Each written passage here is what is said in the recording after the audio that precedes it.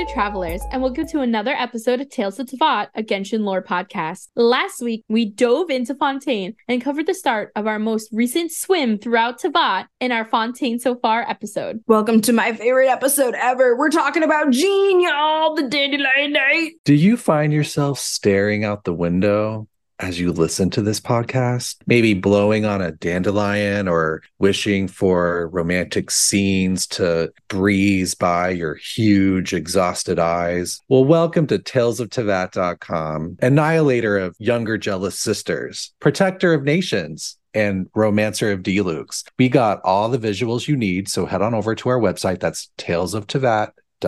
While you're on our site, make sure that you check out our past seasons and special episodes, artist spotlights from the community, wallpapers, including new Fontaine ones, and some of our favorite Genshin merch. Let us know what you think of this episode and what you'd like to see in the future by emailing us at talesofthevatpod@gmail.com, following us on Twitter, Tales of Teyvat, or following us on Instagram, Tales of Teyvat Pod. Now, I feel like we're going back to like the very beginning of the game here by talking about Jean. She's our first woman in power that we really get to see, and we get to see her right away. Yeah. She's our first leader. Or if you're like me, she was your first ever 5-star. And your first crush. She was my first 5-star also. Oh shit, look at you guys go. I think she might have been mine as well. Before I knew what a 5-star was. Yeah, I was going to say, I did not know that I had a 5-star, what a 5-star was, and how I got her. So, in fact, pretty sure I did get her first because I remember trying her out and being like, oh, well, she's like wind, just like my main character that I already have. So why would I even bother with her? Like, never used her. Little did we know. Yeah. And then you were like, oh shit, this is like the leader of this land. Fast forward like 3 months, I was like, oh, she heals? Wait. She can do insane damage as well. Yeah. Oh my god, I love her. I love her a lot. I need to build her better. Her artifacts are shit. But I have luck on banners, not artifacts. You either get one or the other. I'm the opposite. Yeah, wait, this isn't really fair. I don't have luck on either. How yeah. how does one get to choose which luck they have? When do the gods decide that? Apparently, you have to just pray to Barbados. I think you're just cursed. Cursed? Because you No. love child. Oh my I was God. going to say, did she have the Conrian curse? But damn. The Conrian curse, the Fontaine curse, the Animo Dead Friends Club curse. Like, I got all the curses. It's fine. But what were your first impressions of Jean when you met her in the Arc Online? Because if I'm remembering correctly, the first time we meet Jean is when Kaya claps at us and then is like, you're gonna come with me, little one. And he drags us over to Jean's office where we meet Jean and Lisa. First thoughts? I just thought she was like fine, like okay, like you're vanilla. You're kind of like whatever. I came to appreciate her more later in case Al's having a meltdown. I am actually. What the fuck? What the actual? But she just didn't, on the surface when you first meet her, like she just doesn't seem that interesting. She's like, okay, we're in this fantasy realm. She looks like a, white lady with blonde hair that is telling everyone what to do. I don't know. It just didn't seem interesting to me. Have you ever watched that anime on Netflix about like the red panda? Like she works in an office and she's like a dedicated hard worker. Yeah. And then, yeah, after hours, she's like a screamo singer. Yes. Yes. Our regrets go. Yes. Yeah, let's go. That's Jean. I can't see her screaming, but maybe like Screaming at Klee. writing romance fanfic. Oh my god. The raunchiest fanfic. Oh my god. Of her and Dilu? No, of Vera's Melancholy, which I read and I'm kind of mad. So I love that Genshin puts in these flavorful books. However, it picks up in multiple different places, so many things have happened in between a paragraph because it's supposed to be like, it's a full volume. And I'm so confused at what's happening.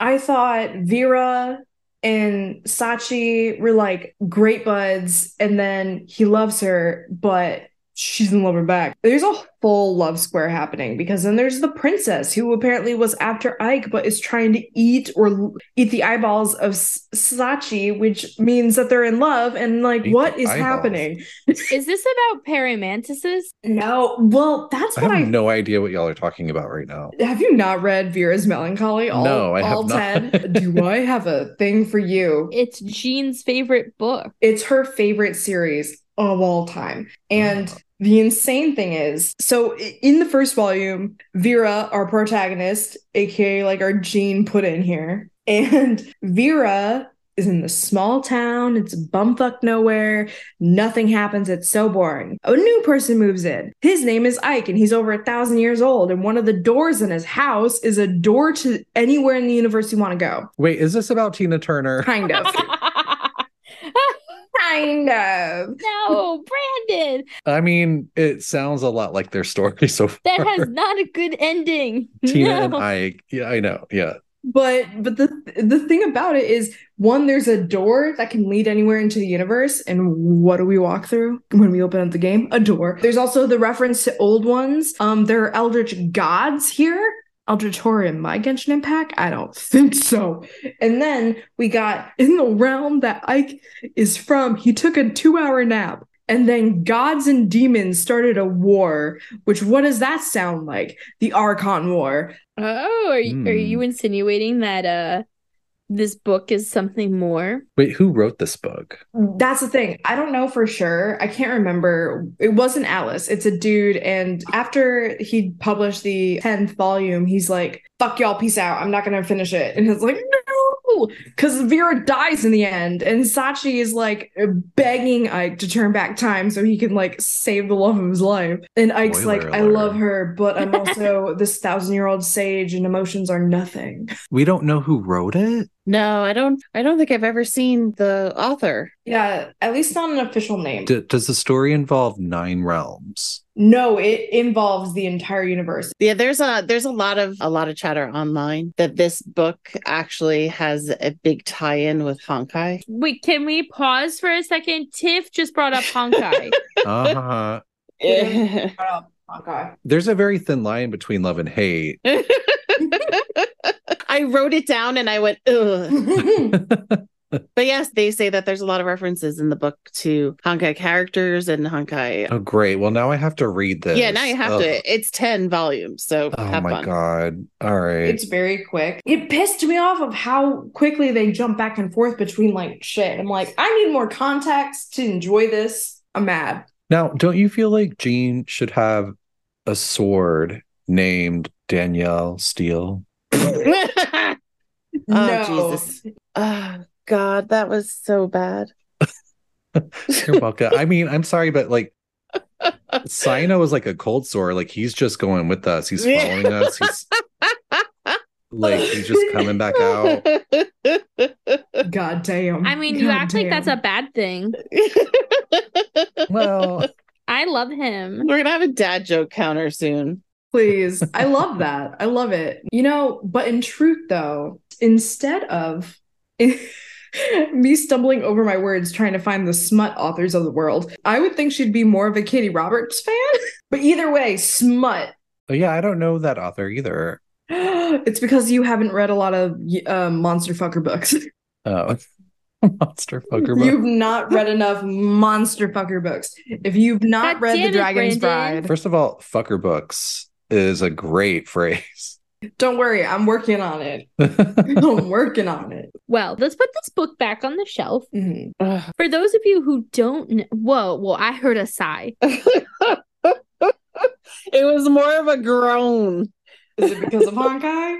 No, it's because Oh. I made another dad joke. Oh. I didn't even notice. Anyway, we're going to put the book back on the shelf. And I think it's a great time to mention, if you didn't catch on, that Jean loves romance novels. And something I found very interesting is that Jean has a line in one of her stories, like her character stories, where she says like she's yearning for something more, something like what's in her books. And then she's basically like, but can't have that, gotta go back to work, #nights first. Mm-hmm. Hey, Luke, where's your thick dick Okay. in this? Come on now. running away from his problems. Anyway, so I think it might be a little important to talk about the Knights of Favonius before we jump into Jean too much, because Jean is the current acting Grand Master of the Knights of Favonius. So let me break that down for anyone. She isn't the Grand Master. She is just currently acting as the Grand Master and can make decisions on behalf of the current Grandmaster, who is Varka. Which I'm sure she was already doing when he left. I think so. She was second in command and he was aloof, so she was, kind of doing all of his job anyway. In one of Jean's character stories, Varka actually says to Jean when he tells her that she's going to take over, "You already do this job anyway." I'm like, you're admitting to it, sir? Yeah. He's like, I suck at this, so hey. Yeah, and something else that I find interesting about like the whole Varka Jean, everyone assumes that Jean looks up to Varka. And for those of you who don't know, Varka is the current Grandmaster who we have not met in game or in manga, which is crazy. But Varka, from Jean's perspective, like she feels that she had to clean up a lot after Varka and fix a lot of messes that he left. Additionally, Albedo even notes that Jean is a much better Grandmaster and he hopes that she takes over. Yeah. Agreed. Can we talk about some like thinly veiled chauvinism that's going on here? Because Varka is, first of all, he's described as a free-spirited person. And there's this quote that's similar to the one that you were just talking about, Feeny, where Jean says, and this is before Varka left, but Jean says, "Grandmaster, please take your job seriously. All of Mondstadt looks up to you." And Varka's response is, "Well, you are my second in command, so helping me out is a part of your job description. Ugh. This way, I can focus on the really important things. Wouldn't you agree?" No. Oh my God. Like, are you freaking kidding me? Like, ugh. What does that mean? Like, I'm going to do man stuff while you take care of the house. Like, ugh. Yeah. I hate it. Meanwhile, Jean literally had to go in and clean up his fucking mess and get rid of Erok for him. Yeah. I was about to say, didn't she fire that fucker? Yeah, but we'll jump into Erok and all that jazz in a minute. Let's talk a little bit about the Knights of Favonius. We've brought the Knights of Favonius up before. We've talked about Kaya, Diluc, Albedo, all members or ex-members of the Knights of Favonius. But I think what's really important to know is that the Knights are not only the governing force of Mondstadt, but also the policing force of Mondstadt. So they are both. They are the only people in charge, supposedly. Besides, I think Dawn Winery might be second in command at this point. But Jean, it's a little mysterious as to what exactly Jean's title was prior to becoming acting Grandmaster. We do know it, don't we? She was Master of the Knights. She was captain and then master and then Grandmaster. Mika actually references her as a deputy at one point, but then he cuts himself off. There's a lot of confusion as to what Jean's title was prior to becoming acting Grandmaster. And even in the manga, when we meet Jean, she's already acting Grandmaster. So we really don't know. And I would be curious to know, too, if she was a captain, because deputy or master could be just like side terms. Kaya's the captain of the cavalry and there's no cavalry. Well, yeah, what I mean is like calling someone a deputy or calling them a master could kind of be like a Ms. or Mrs. type of situation where we know for a fact that captains hold a certain weight in the Knights of Favonius because under the Grandmaster / acting Grandmaster, there are 8 captains of the Knights of Favonius. We only know of 4 of them. We know Kaya, Albedo, Herta, Eula, and maybe that's it. Lisa's not a... No, she's just a librarian. Lisa was offered to be in charge of, I believe, the 8th infantry, but then gave up. She was like, nah, I don't want that. Like, time is precious. Time is precious, and these boobies are gonna, have fun themselves. But is there anything else about the Knights of Favonius that you guys think we might need to bring up? Yes, the Knights of Favonius was founded by Vanessa, who is Jean's role model, but also a very, very important person in the history of Mondstadt. which we've talked about her before. You know, she is the person who was a slave at first when she was brought over into Mondstadt when the aristocracy was in charge. And then she led the rebellion against the aristocracy. And then she kind of started running shit. It's too bad you never saw images of that since you haven't read the manga, Tiff. I can see it all. I see it all in my head. I see it all. I know exactly what happened. I don't know if that's how this works. Yeah, it is. It's exactly. I have an imagination. So Vanessa, the redheaded Vanessa, see, look, knew that.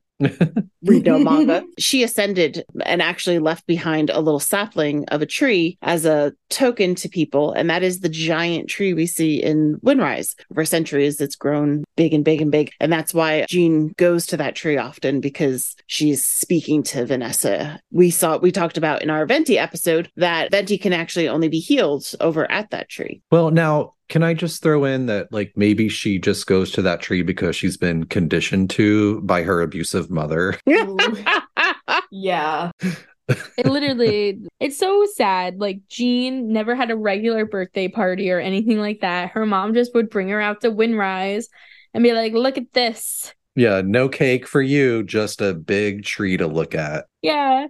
So eventually when the knights throw Jean a little party in her story quest, because she's been overworked, and you know, what does management do when you're overworked? Pizza party. They throw her a party to try to make her feel better, and she's kind of like, what is a party? I've never had these. So sad. Yeah, she kind of had to grow up very quickly because of the conditioning. For her mother was kind of raising her to be the successor of the Gunnhildr clan, so she was always learning and never got to go out and play and stuff like that. And I think it's actually at the end of that story quest where I think it might be the end of that, she says she understands when she used to always see all the children playing in the street, and like she'd be reading her book. She never felt bad that she wasn't also doing that. She was happy to be able to see it and know that she wanted to protect that and protect those kids, even as a small child herself. Or she was brainwashed by her mother.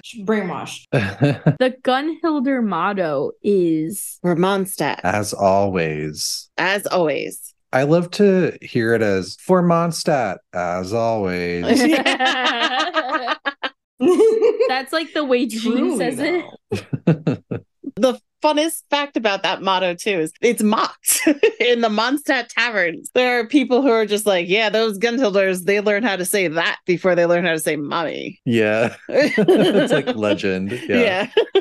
Now, speaking of Jean's mom, the Alder Knight, Frederica. What's an Alder Knight? Evil. Wait, what does alder mean? Isn't that a type of tree or something? That's actually her title is Alder, like Alder? Alder? Yeah, Alder. Oh, She's just a freaking tree. yeah, she's a tree. Oh, is this about the teapot? Oh, not the teapot. Is she named after the Windrise tree or something? Why do trees matter so much in this game? Because they steal from other mythologies. Yeah, I think that's something that they just like came about. Because I'm like, Alder Knight, there's Ash Knighthood. I think it's going to have its own meaning one day down the line. I think that's really what it comes down to.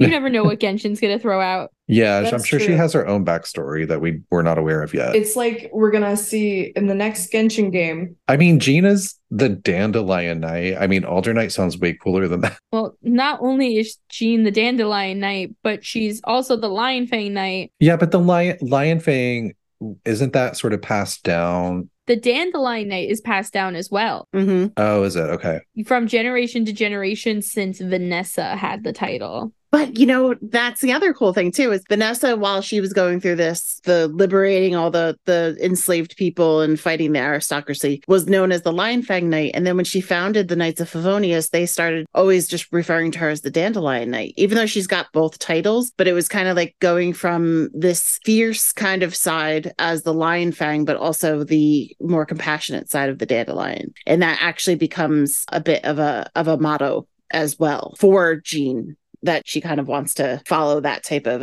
I think she actually wants to be more Dandelion Knight, but she kind of understands both sides of that coin. But so she was raised by her mother. Yep, the Aldernite, the tree. The Aldernite, Frederica.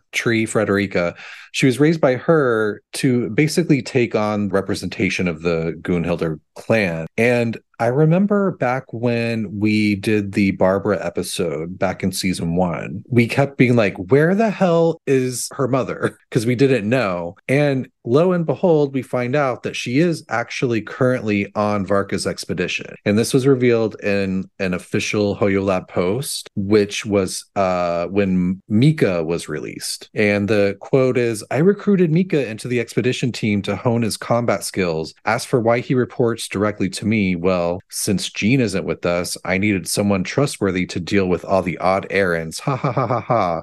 And that is all in quotes, and then it says Varka's explanation to Aldernite Frederica after a session of drinking. Oh my god. I hate him. So he's like having a great time, like getting Mika to run his like weird little errands for him while Jean is running things. And he's telling this to Jean's mother. Doesn't that sort of like make you wonder, like, is Frederica like in Varka's ear? Like, oh no, it's fine. Just let Jean do it. Yeah. Probably. With how much of a pageant mom she is. Like, I mean, forget Alice. This is high key. Yeah, Alice is just like aloof, whereas Frederica seems like suffocating. Well, just very like deliberate. But where is this expedition? Did they go to like the archipelago or something? Like they're just like hanging out on the beach? Well, they were seen in Natlan at one point, right? That's where they ran into Capitano. Oh. No, they went north. I don't know if they went to Snezhnaya. That's what I thought they or did. if it was just like before Snezhnaya, but then they found out that Capitano went to Natlan. So I think that's sort of where they're going next. I think they're going to follow him. He went to the Natlan after they ran into him, right? I believe so. I could be wrong, but I think that's so they're like just trying to follow him around. I don't know if they're following him or they just happen to be going to the same place, you know. I really do hope though at some point this expedition does show up somewhere so we can actually find out what the hell they were and are doing. Well, it's kind of like when they sent Mika back out of nowhere and you're like, damn it, we just get this character we've never met before, but then we fall in love with Mika. So it's okay. Little chocobo. And the letter that he sent with Mika, no, I'm assuming that this fandom wiki is correct. He explained how they met Il Capitano and that the Harbinger had been sent to Natlan, making use of the paper he had left. He also said, okay, so that's all it says. So it could be assumed they either met Capitano on his way to Natlan or in Natlan. There's really no clear, concise answer. When I picture Capitano like going places in Tavat, I immediately like picture him as one of those like ring wraiths in Lord of the Rings, where it just kind of like floats around, like kind of like they had that like metal like thing on their face too. And okay, so here's what Varka's letter says as Mika reads it. All right, now that your fears are allayed, I trust you'll be ready to listen to the rest of my letter. I'm writing to you from the northernmost reaches of Tavat by the light of a stove. The expedition forces are stationed here while we restock. I once told you that the purpose of this expedition was related to a dangerous secret from days long past. I am still unable to disclose more than this, but suffice to say that you needn't worry about how our mission is progressing. In the past couple of months, we received an unexpected visitor, the Fatui Harbinger known as the Captain. I am fully aware of the Fatui's outrageous actions in Mondstadt and recent history. Nevertheless, the Captain was not hostile towards us on this occasion. Open parenthesis, I rather suspect that's because this time Snezhnaya and we are in the same boat, close parenthesis. What does that mean? The man hides everything under the mask he wears so no one can know his past or his origins as the Bloodstained Knight. However, one thing is for sure, he is as hard as iron for having the courage to challenge gods as an ordinary mortal. I don't doubt that he could even take out a room guard by stabbing it in its big glowing eye with one of Klee's crayons. Open parenthesis, don't get any ideas, close parenthesis. Our scouts have confirmed that the captain received orders to head to Natlan 3 days ago. We'll be able to sleep much better now that we don't need to worry about him anymore. I will admit that some of his actions have helped us, but even then he owed us at least that much. Then it goes on to other stuff. Oh, by the way, Feeny, there's a PS. Ooh. My favorite. If you're wondering who's tougher between me and the captain, well, I'm the Grand Master. Ugh. And he says there are 10 captains in the Knights of Favonius, but only 10. one Grand Master. I hate him. And that's how the One letter Grand ends. Master and one acting Grand Master to keep your shit together. When you need mealtime inspiration, it's worth shopping Kroger, where you'll find over 30,000 mouth-watering choices that excite your inner foodie. And no matter what tasty choice you make, you'll enjoy our everyday low prices, plus extra ways to save, like digital coupons worth over $600 each week. You can also save up to $1 off per gallon at the pump with fuel points. More savings and more inspiring flavors make shopping Kroger worth it every time. Kroger, fresh for everyone. Fuel restrictions apply. Another day is here, and you're ready for it. What to wear? Check. Breakfast, lunch, and dinner? Check. Planning for what's next and how to save for it? That's where Bank of America can help. For your financial to-dos, Bank of America has experts ready to help get you closer to your goals. Get started at one of our local financial centers or 24/7 in our mobile banking app. Find a location near you at bankofamerica.com/talktous. What would you like the power to do? Mobile banking requires downloading the app and is only available for select devices. Message and data rates may apply. Bank of America N.A., member FDIC. Okay, so my favorite part of the expedition is that not only is Frederica on the expedition, but so is her ex-husband, Seamus Pegg. Yes. Like, the drama that must be happening on that expedition. Like, are they hooking up again? Is there another blonde-haired, blue-eyed baby that's coming from Mondstadt? Is there another sister in the fam?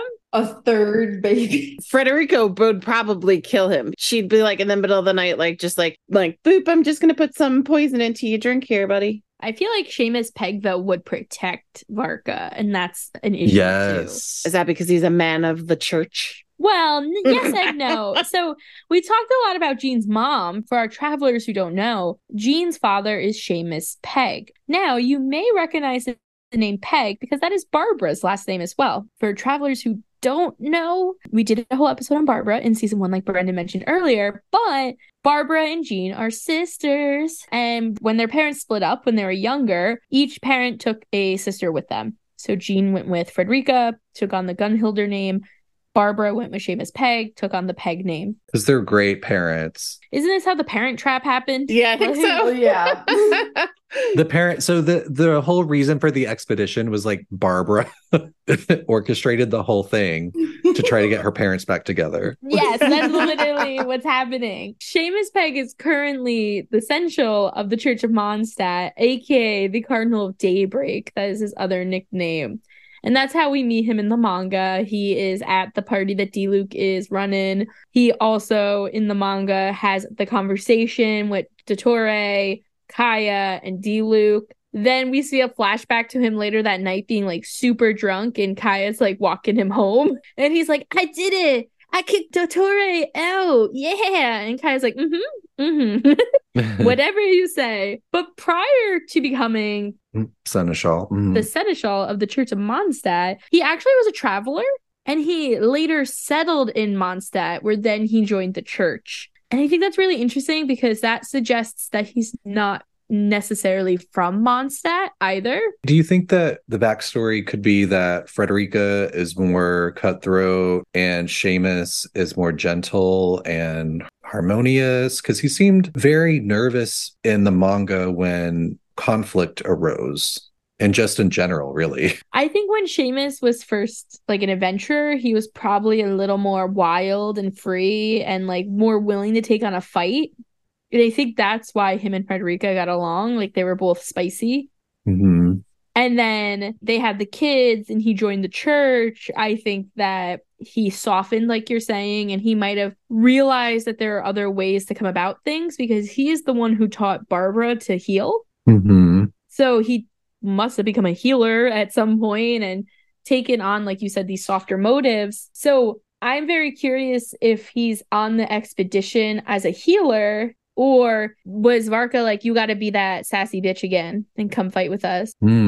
I really want to know more about their backstory, because maybe he did something terrible that turned him away from violence or something. And then Frederica is like, well, I got a name to uphold, so I'm going to take our daughter that is more well suited to violent combat and teach her the way. You can take our more gentle daughter and like teach her, how to heal or whatever. But there's a lot of interesting stuff going on in that whole storyline that we don't know yet. Is it bad that I have a theory about Frederica just used Seamus to get her pregnant? I mean, it's totally possible. And the reason I say this is because as I do, I look at the IRL references or like real translations of names, words, like in the Sino episode, I looked up the Mahamatra just to see if there was actually a real life parallel, and there was. So I looked up Gunnhildr and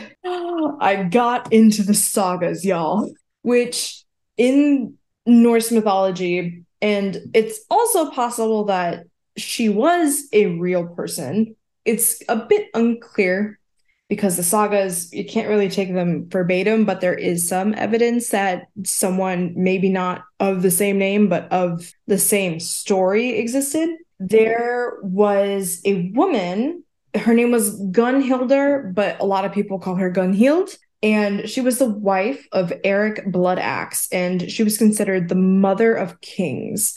And she had a lot of sons. She was married to the king of Norway. And, very bloody, very, very much a battle situation during this Scandinavian period. And she was a cutthroat bitch. I think at a certain point she was like, this one kid, no, I'm gonna back my other kid, type of a thing. But when you translate Gunnhildr, you get Battle Maiden, which makes a lot of sense. And I have a sneaking suspicion that Frederica kind of just used Seamus to get heirs. And when she found that Jean was probably the most malleable to her goal, she chose Jean and was like, fuck off, everybody. I'm taking my daughter and you can have this one, which is really upsetting. I mean, we do know that Frederica does have a little bit of a relationship with her daughter because she sent her a cute dress, but it's not in the same capacity that she would have with her father. Now, do we think that it's possible that Jean isn't actually Seamus Pegg's daughter? Yes, I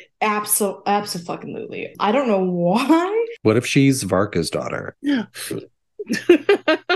I would not be surprised. I'd kind of be a little upset because it's like... Is that why Frederica and Seamus split up? That's possible. Yeah, I mean, Jean could also be like the one that Frederica took. She is the older sister. We see that a lot in, even in English royalty where it's the eldest gets the good stuffs. So for her, that's going to be Jean, who obviously would also be a lot more advanced than Barbara, because you could tell that, well, while we don't know their exact ages, we could tell that there's an age difference between them. So, a sweet young little girl probably didn't even have the chance to become the heir. Her mom was probably just like, fuck that, I want this one. And that's it. And that's why she is constantly plotting Jean's death. No. Yeah, Barbara and Jean have an interesting situation because they know each other. They know their siblings. They have a lot in common, but they both get really shy about trying to start a relationship with one another. And it's because their dumbass parents separated them. So now they are in Mondstadt without their parents, and they could really use one another. And they're both like 14-year-old kids like, I don't know how to talk to a friend. I mean, there could be half siblings too, like with the idea that Jean's not Seamus's, but Barbara is his, and they broke up due to that fiasco. I will say it's like maybe not the best theory just because we know what Seamus looks like. We don't know what Frederica looks like, but we do know Seamus is blonde. I think he has blue eyes, doesn't he? He's like wearing glasses. We can't see his eyes. Dumb. I hate him. So yeah, we don't know. But they could both be blonde. That's true. I will say, though, Jean and Barbara definitely have a relationship. And whether or not that's growing or not, maybe it's changing over time. Barbara openly admits in her voice line, she's like, when will I be tall like my big sister? They do shy away in their voice lines about one another. But in one of Barbara's birthday letters, she actually talks about feeling like she hit a plateau in her life. And she went to Jean to get advice on how to grow and prosper and how to get past the plateau. So, I mean, they know enough to go to one another for that type of thing. Yeah. I think in public, they're a little more ashamed. And I have a feeling that's probably because their parents didn't tell people that they were siblings because they knew they did some dumb shit by splitting them up. Yeah. So I think it's more of like the public eye. I could even see Frederica being the one like, don't let anyone know you're related. Don't let her know you're my daughter. But then Frederica's also trying to have a relationship with Barbara. So it's very confusing. Well, she feels guilty for being a pageant mom to only one of her kids. Mm-hmm. So she's like, oh, well, I made you this dress. Here you go. Yeah, she's like, oh, wait, this other one has some talent with something? Oh, Maybe yeah. I should have paid attention. She's like, wait, Alice is trying to be my other daughter's pageant mom? I don't think so. Yeah, like, I gotta put a stop to this. Only one pageant mom in Mondstadt at a time. And then Alice is like, she's like on Earth watching Dance Moms and is like, I see what's going on here. Yeah. For those who might not remember from our Barbara episode, Alice is the one who encouraged Barbara to become Tevat's next big singer. And Barbara is a pop singer as well as a deaconess of the church and healer. But yeah, it's all Alice has tried to get a lot of people to sing, and basically she wants to create American Idol in Tevat. Mm-hmm. Tevat Idol. Tevat Idol, yeah. Let me tell you though, did you guys know that Jean can also sing? Yeah. Isn't she like kind of embarrassed about it though? I did not. Yeah, in the teapot, you can go up to her and she talks. Oh, that'd be so sweet if they sang a song together. A little duet. I don't remember what exactly prompts it in the teapot, like if Jean is humming or something, but it's one of the options where Jean admits that she's a good singer and you kind of are like, well, sing me a tune. And she's like, don't put me on the spot. Oh, poor baby. Yeah, and Fiends and I had a little theory on this too. Yeah, she might be a great singer and it might be awesome to hear her sing with Barbara, but also, is she actually better than Barbara? So she's like, I'm not going to sing because it's going to make my sister feel like, oh, crap. She's going to hate me even more. She took another thing from me. First it was mom, then it was D-Luke.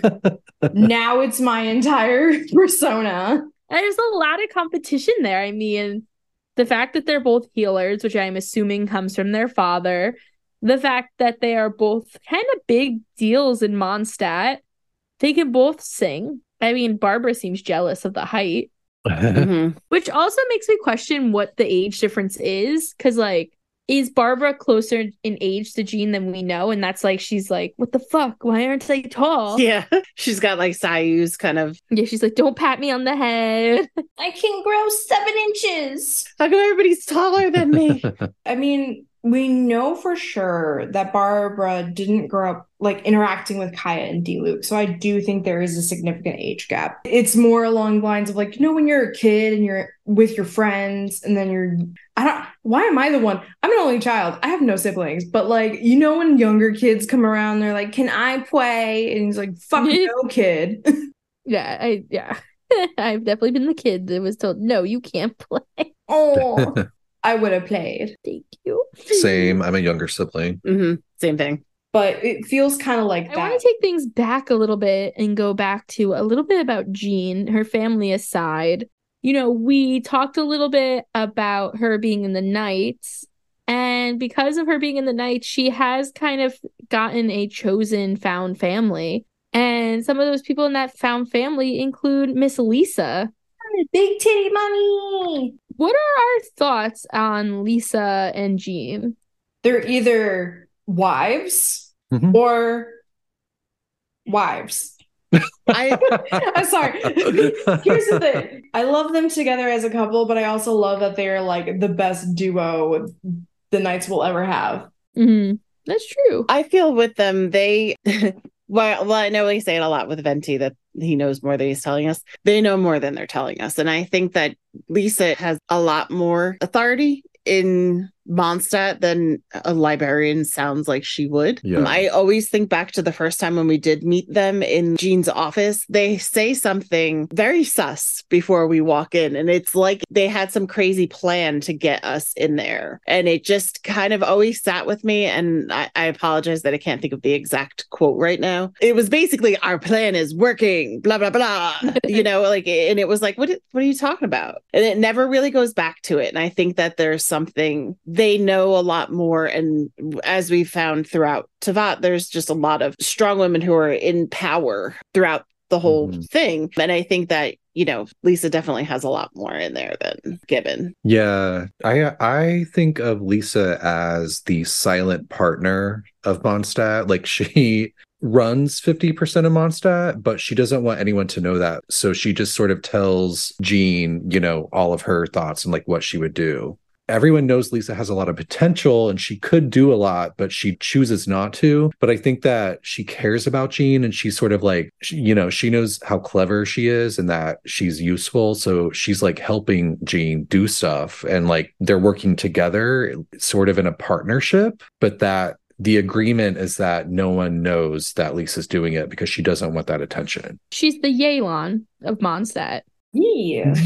That's a good way to put it. I will say I agree where I see Lisa and Jean as co-conspirators of sorts, because Jean actually says that when Lisa is around, she feels much more at ease, almost like, you got your bestie there with you.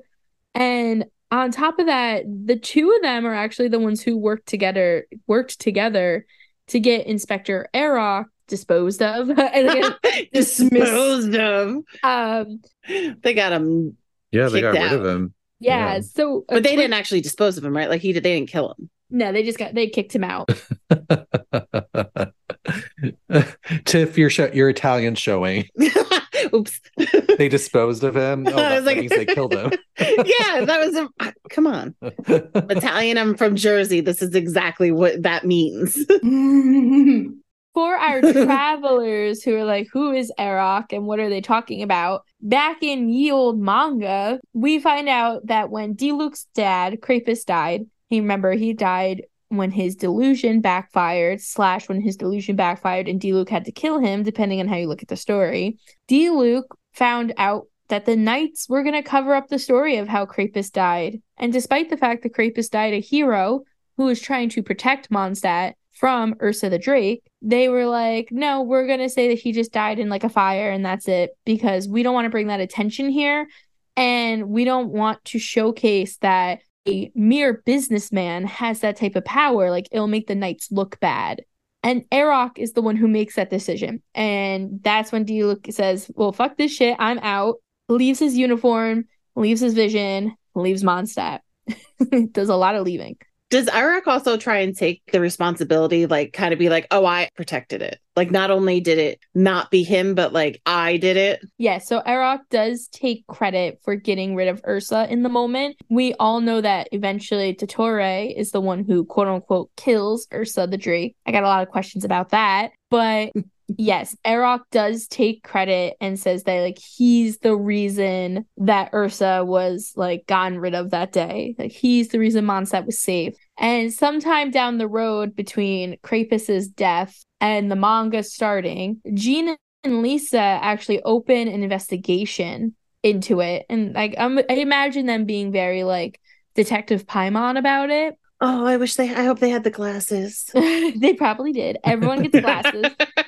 Wait, so Eric is still alive? Yeah, so Jean and Lisa do this investigation and they bring the information to Master Varka. And Varka gives Jean and Lisa permission to handle the matter in whatever way they see fit. Of course he does. Yeah, of course, because Jean's already in charge at that point, right? And he's just like... a man.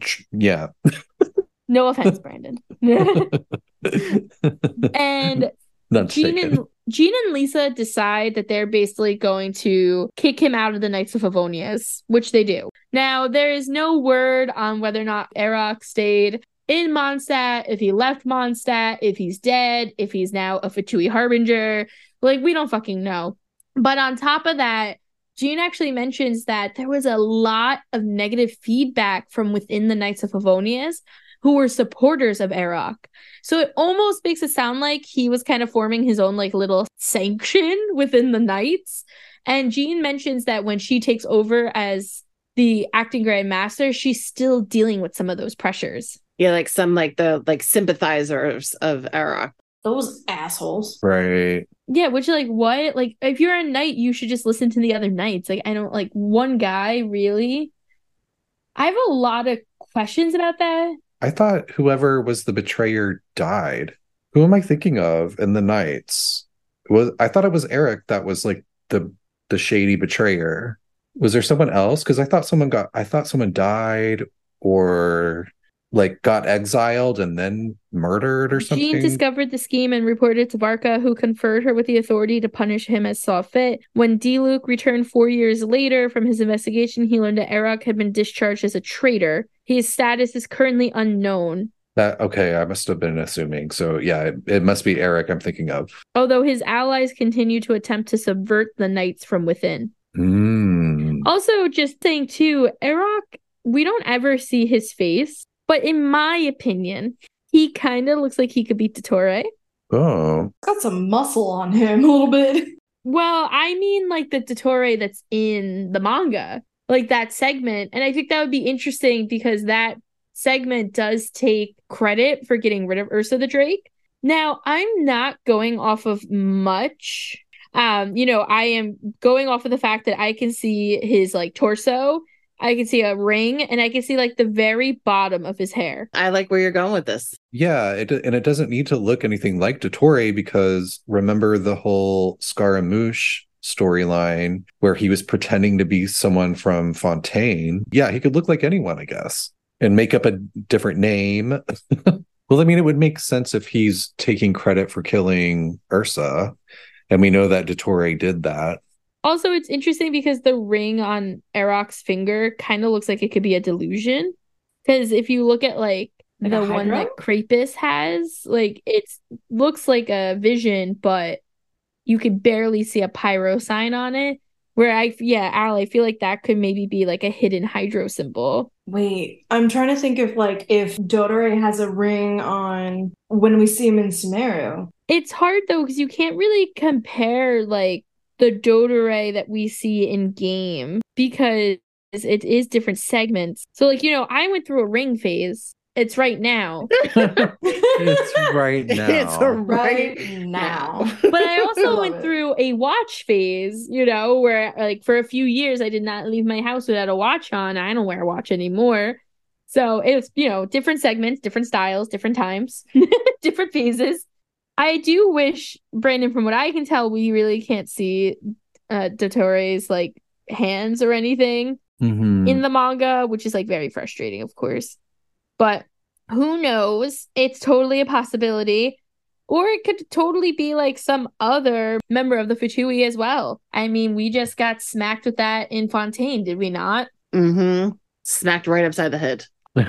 It also would make sense if it was a Fatui member, because they're still trying to quote unquote uproot the knights from inside, from like within. And we know that the knights are really the only group that hasn't partnered with Snezhnaya. We know that Li Wei signed a contract, gave it right over. We know same thing with Inazuma, same thing with Sumeru. All those gnostices were handed over. They cooperated. But in Mondstadt, Signora literally had to sucker punch Venti and freeze his feet to the ground to get it. No one handed that over. I mean, Venti might have handed it over, but not seemingly on the behalf of the Fatui. But we also know that the Fatui was trying to infiltrate the Shumatsuban too. So there's already a precedence for it that we know in black and white. So it wouldn't be that strange to think that they're trying to infiltrate other strong alliances and, something like the Knights of Favonius. Right.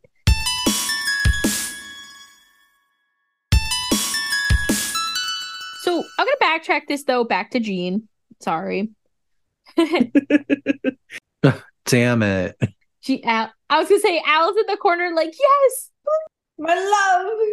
So Jean, in the manga, is dealing with the entire Blackfire incident. She is in charge of trying to figure out what the fuck is happening? Of course, I think Kaya is really the one who puts two and two together with Kale, but that's fine. Yeah, the black fire, just as a reminder, that's the fire that Kale started that killed the Shiznayan diplomats. Yeah, it's sort of like the manifestation of the god energy that was within her body. Okay. That Sino ended up sealing. Okay.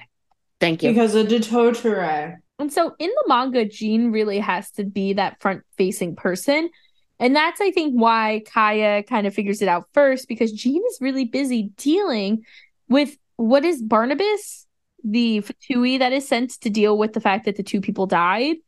Like, he's an ass, Barnabas, and Jean is really the one who has to sit in an office with him and be like, we're sorry, we're working on it. Like, lots of politicianing by Jean.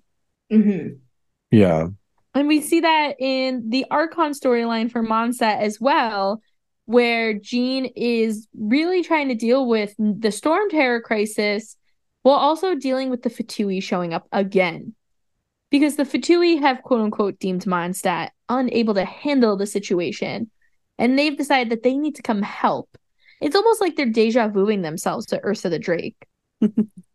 And Jean is the one who's getting a lot of pressure all around her to figure out what the heck is happening.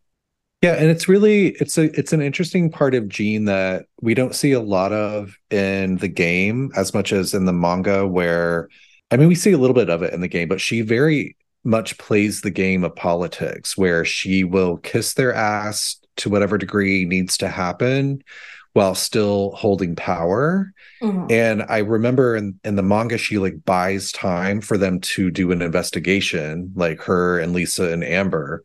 So she's really good at that role. Like, she's not just as kind of like wistful and innocent and like, oh, I have to do all this stuff. Like, she's actually like really clever and sharp and ambitious about it. Mm-hmm. That's awesome. I think, too, one of my favorite parts about Jean comes from the Archon line, where she is trying to figure out what to tell the public about Storm Terror. And that's why they go out to Star Snatch Cliff. She's like, we need to be far, far away from the city. I don't want the people to know that we are fixing Storm Terror right now in case it goes wrong. She's like, we need to just tell the public that it's been handled when it's been handled.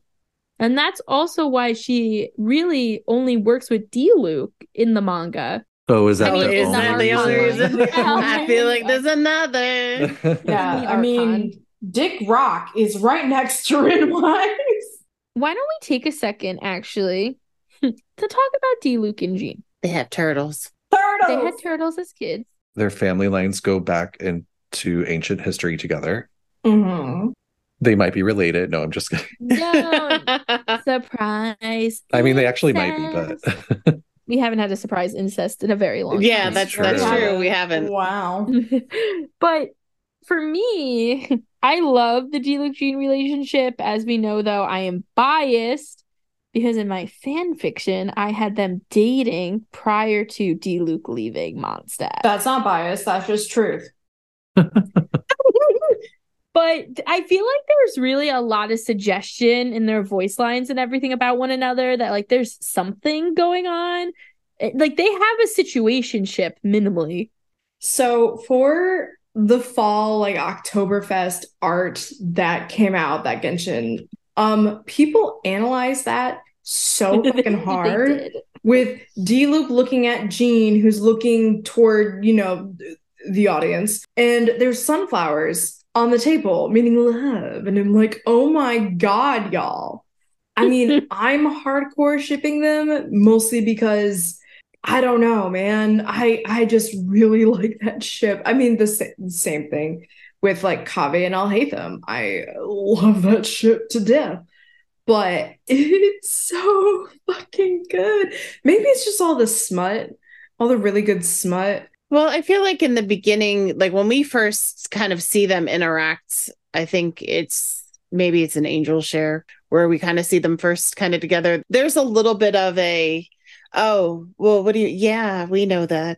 yeah, we've had this history. Like they have a little flirting, or they almost try and stop each other from saying something else. So it's one of the ones I feel like the game actually tries to tell you about without telling you. Mm-hmm. And that's for me, who's now officially unshipping everybody. I still ship them.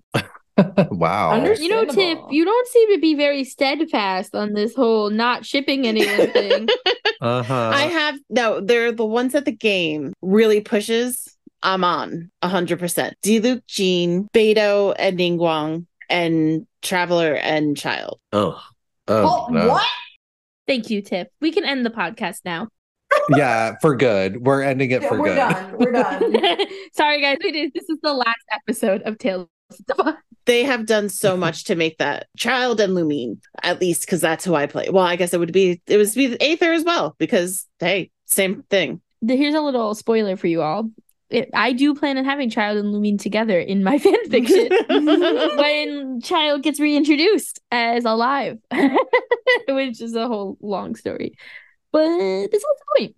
Diluc and Jean, in my opinion, is totally like the first hardcore ship. And I think, Tiff, you bring up an awesome point about how they first interact with one another. Diluc actually has 2 voice lines about Jean, and vice versa. They have 2 voice lines about one another, which is always, whoa.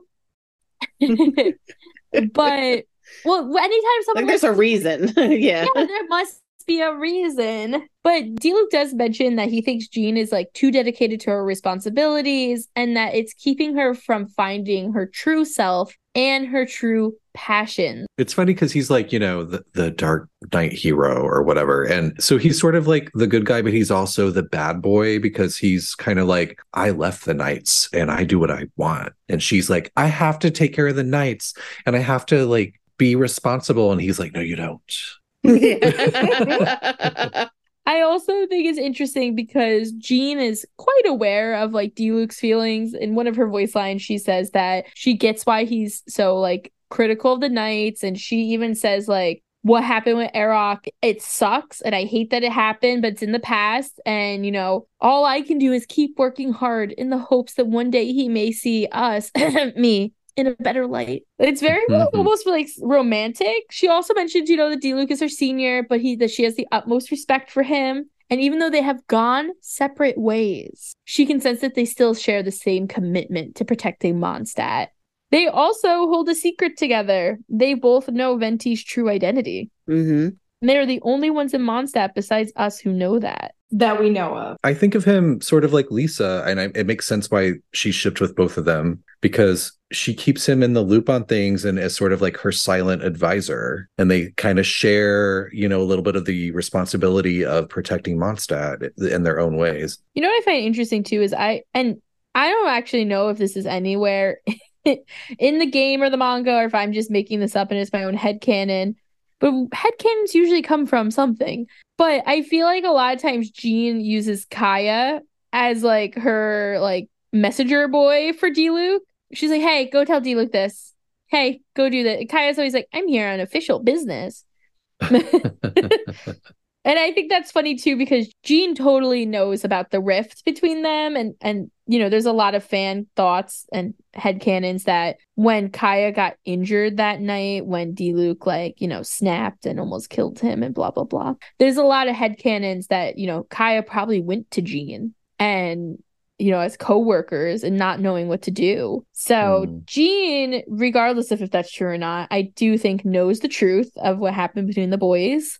The brothers. See, I wouldn't expect him to do that. I would expect him to run away and be alone. Well, he had to heal somehow. And he didn't, Well, I'm saying Jean's a healer, so it would make sense to go to someone you can trust. And, Al was talking a little bit earlier about how we know Barbara didn't hang out with the Ragmanger brothers, but Jean did, right, Al? Well, yeah, because we get the turtle scene. Yeah, the turtles. Oh my God, Al, tell us about the turtles. Oh my God. So... they say turtles. I think they mean tortoises because so Diluc and Jean both had pet turtles. I just know it's a reptile that they both had and it was really cute. It's also like the most random thing. It is so random. And also just like, I don't know, something really cute to bond over. It's like, oh, we got pet tortoises, like pet reptiles. We're a small community, but we're very strong. Al says that she like strokes Azdaha. They're hiding now, but yeah, it's insanely cute because like kids being silly kids, and like you can kind of see that this is like the beginning of like Diluc's love, and it's like, aw. I also kind of feel like Frederica would kind of push them together as well, because both being like, you know, we know the history of their families. We know from our Venti episode 2, when we were talking about when Decorabian was being overthrown, there's in that cutscene that we see, there's an assumed, you know, the red hair, like Diluc. We also can assume that we know that there's a Gunnhildr. Like, well, actually, now that you bring it up, I actually have a correction to make from the Venti episode. Oh, a retraction? A retraction, yes. The first Tales of Tifa official retraction. Okay, Official this is the retraction. only mistake in lore that we've ever made in 3 seasons. That's The debatable. only one. I'm being sarcastic. So when we did the Venti episode earlier this season, we were describing the Decorabian battle, where there's like a cast of characters, if you will, that attacks Decorabian, and we know that Venti was there. We know that the Bard was there. We know that Amos, who is the elf, was there. And then the way that it was described, and I think I don't know if I misread it. I think I probably just misread it, but I read some, you know, info that said that there was a knight and flame-haired warrior. And I thought that it was implied that those were two separate people, but I think it was the same person, that the knight and flame-haired warrior were one and the same. So the flame-haired warrior was a knight. And so that was the Ragnvindr person that was there. But when I went back to look at it again, I couldn't find any evidence of a Gunnhildr. And to sort of back that up, when you look at the cutscene of that fight that Venti goes over, and I believe is it his story quest? yes, it is his story quest. Yeah. So there you see Amos, like the blonde elf with the bow. You see the redhead with the goatee, which would be the Ragnvindr. You do not see anyone that could be a Gunnhildr. Okay, interesting. And we know kind of from the house emblems kind of showcase the original, or at least those that were a part of the fight. Yeah, you can't see the figure who's representing the Gunnhildr clan in the sigil or in their crest. Yeah, and just for people that are like, what are y'all talking about? For history, and we went over this in the Barbara episode, but for anyone that didn't listen to it, 3,000 years ago, there was this war between this overlord named Decorabian. He was fighting with as we know him now, the ghost wolf Andreas. So they were just the god of storms and the god of whatever Andreas is the god of, fighting. And Not people. Yeah, not the people. And it was creating this like fierce blizzard. The Gunnhildrs were around all the way back then, 3,000 years ago. They had a patriarch who served under Decorabian, but then he and They had a Patreon. a Patreon. Yeah, I was like, they had a Patreon. What were they doing on Patreon. there? A patriarch. I'm Did I say sorry. Patreon? No, No, that's what I no. heard. No, you're fine. Okay, so they had a patriarch who served under Decorabian, and he and his clan eventually got sick of Decorabian's shit because he basically became a tyrant. So they were like, let's leave.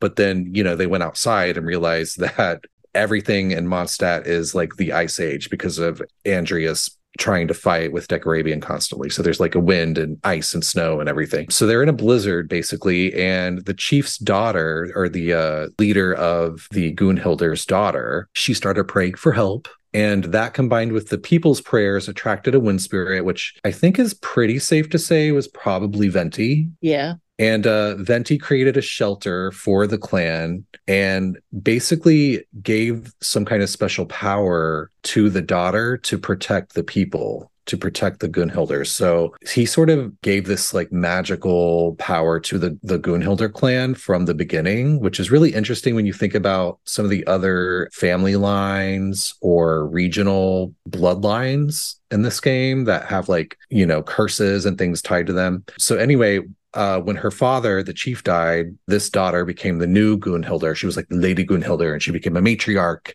And she was like this priestess who led the clan. And so when Barbados did when Venti finally did actually challenge Decorabian and took the Bard and Amos the Elf and the Ragainvindr and went into battle against Decorabian, Lady Gunnhildr actually did lead her people to fight alongside them. So they might not have been in that actual confrontation with Decorabian, but they were fighting the good fight overall in that war. Which is interesting. Like, way back then, they kind of were taking charge, and then the Gunnhildrs kind of continued to be those people in charge after Vanessa.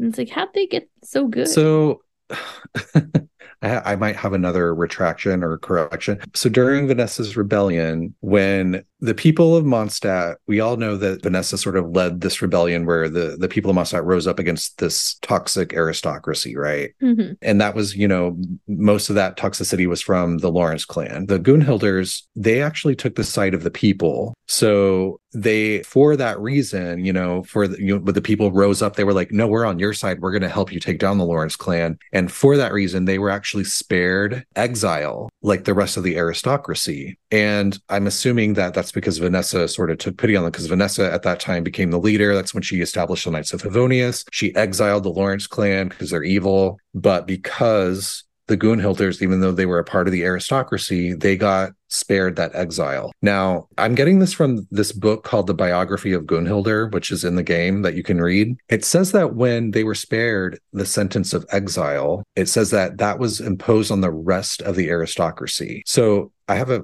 couple points to make about this. The first one is that it's really interesting that Vanessa overthrew the aristocracy, which the Gunnhildrs were a part of, Mm-hmm. and that now Jean sees Vanessa as her hero. Like, I just find that interesting, Well, I mean, think about it. It's like this idea of being the heir of the Gunnhildr clan. It's kind of ruined a lot of her childhood and her life. Yeah. It's almost like her, like a mini rebellion inside her. You know what I mean? Right. Hell yeah. Like, I love that she overthrew the aristocracy. My family was a part of that, and she was like just being free. So I could see Jean sort of being like, oh yeah, that would be nice to be free and not like care about the grand family of Mondstadt. Anyway, there's this another point I wanted to make, which was, if the Gunnhildrs were spared exile, which was imposed on the quote unquote rest of the aristocracy, does that mean that the Ragainvindr clan was exiled? Because they were one of the founding families of Mondstadt and like one of like the most prominent families of Mondstadt. They're described that way. I thought I remembered reading that they were also excluded from exile. So I would find it unlikely, and I'm going to tell you why. I do find it kind of interesting that they would say the rest of the aristocracy without bringing them up. But we know, so first of all, we know that there's that ancient Ragainvindr, probably a Ragainvindr from 2,600 years ago during the Decorabian battle. Well, apparently there was another Ragainvindr who was sort of famous 1,000 years ago when Vanessa had her rebellion throughout the Lawrence clan. And this is the Ragainvindr, and I'm getting this from the Favonius Codex lore. So when Vanessa founded the Knights of Favonius after the rebellion, the Dawn Knight Ragainvindr, which was this title, and I guess he was a squire, he actually turned the former aristocrats' indoor baths, which I think is hilarious because they had bathhouses, into a library, which later grew into the largest library in the northern half of the continent, which, Feeny, you've mentioned before. You brought up this grand library, right? Mm-hmm. Isn't that the one Enjo burned down? Yep. Yeah, it did burn down, but Ragainvindr is the one who created it back in Vanessa's time. It didn't grow into like this grand library until later, but he's the one that created it. So I do find it kind of unlikely that the Ragainvindrs were exiled just because of this, because there was some kind of squire Ragainvindr who was, a noble person allowed to own land, was at least in somewhat in Vanessa's ear to like get her to let him create a library. And then the library burns down, and what's called the quote Great Fire of Fall Equinox, end quote. But one thing that I was not aware of when I was looking into this about this library is that there's this large wooden door in the library, and it withstood that fire that burned most of it down, but it's said to predate the founding of the library, and it predates the Knights of Favonius. Oh, shit. And the Knights refer to it officially as the restricted section of the library, but, quote, tales tell of a far more profound secret hidden within, end quote. Mm. So it's still in the library, that door? Yeah, there's something in the library that we haven't seen yet. It's so European of them. What could it be? A portal to Celestia, a Conrian access point? I think it's forbidden knowledge. Maybe. I think that's why Lisa's, clock is ticking down. What if that's why Lisa's there? She's already clicking down, so she can guard it with all her life. Or what if she's trying to figure out how to open the door? Right. That's also, someone has the key. Well, we don't know. Who knows? The fire couldn't burn it down. True. We know that it predates the Knights of Favonius, so it was there before they got there. Right. That's true. And so it predates Vanessa even. It must predate the bathhouses. And that's a lot of gay sex to sit through. Also, the only other clan, this is my other retraction. I think when we talked about the Lawrence clan in our, what was that, third episode? We also originally cited that the Immenlocker clan was one of the founding families of Mondstadt. And I think we sort of assumed that that was a part of the aristocracy. But when I was looking back into this today, I couldn't find any proof of that, other than just certain websites sort of saying it. But when I actually looked, there is an argument to be made that they might have been a founding clan of Mondstadt, but I couldn't find anything implying that they were a part of the aristocracy, because I was wondering if maybe they got exiled and that's why we don't know anything about them currently. Correct me if I'm wrong, but was the Ummenlocker clan also the Wanderer's troop? No. So remember the original Immenlocker, the outsider who went to Salvandagnir. Oh, yes. He was like the hero that came to the mountain from outside, and then he left to go search for help, and then he came back and everyone was dead. So he left again. Oh my God, why did I laugh at that? So he left again, and we don't really know what happened to him other than there was a clan. So I guess he breed. And he he breaded it. He breaded it. And he jizzled. But all we know about the Immenlocker clan is from, I think, the Sacrificial Great Sword lore. And it just says that they were a clan of brave warriors who fought hard and died young. They believe that combat didn't exist for protection, glory, or territory, but for the amusement of the gods. And yet, as the snow slowly melted and Mondstadt began to take shape, gradually they realized they had found something to fight for at last.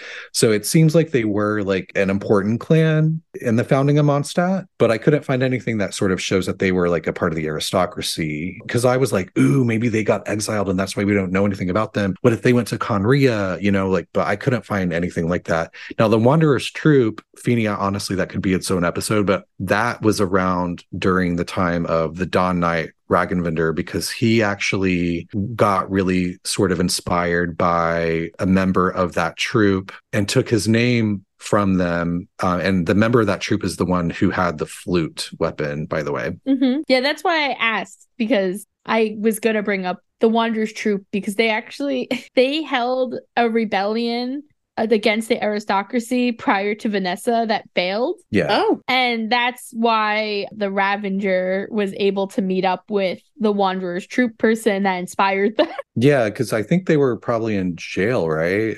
And Ragnvindr was like talking to them, and they kind of inspired him and like lit a fire under him about the injustice of what was going on in Mondstadt. And just one other, just because you brought them up, one other really fun fact that I find about the Wanderer's Troop, because I'm always looking up Marjavari, is that they are said to have entered Marjavari and performed there. Oh. Performed? Yeah, for our travelers who might not remember, Marjavari is the windless place brought up during Venti's storyline, where they say the adventurer Stanley died there. The real Stanley. And the fake Stanley is like, my friend will never get a proper death because the gods can't even reach him. And even Nahida says that she's never been there. Well, she's also, she's been out of her cage for like 6 days. Yeah. Mm-hmm.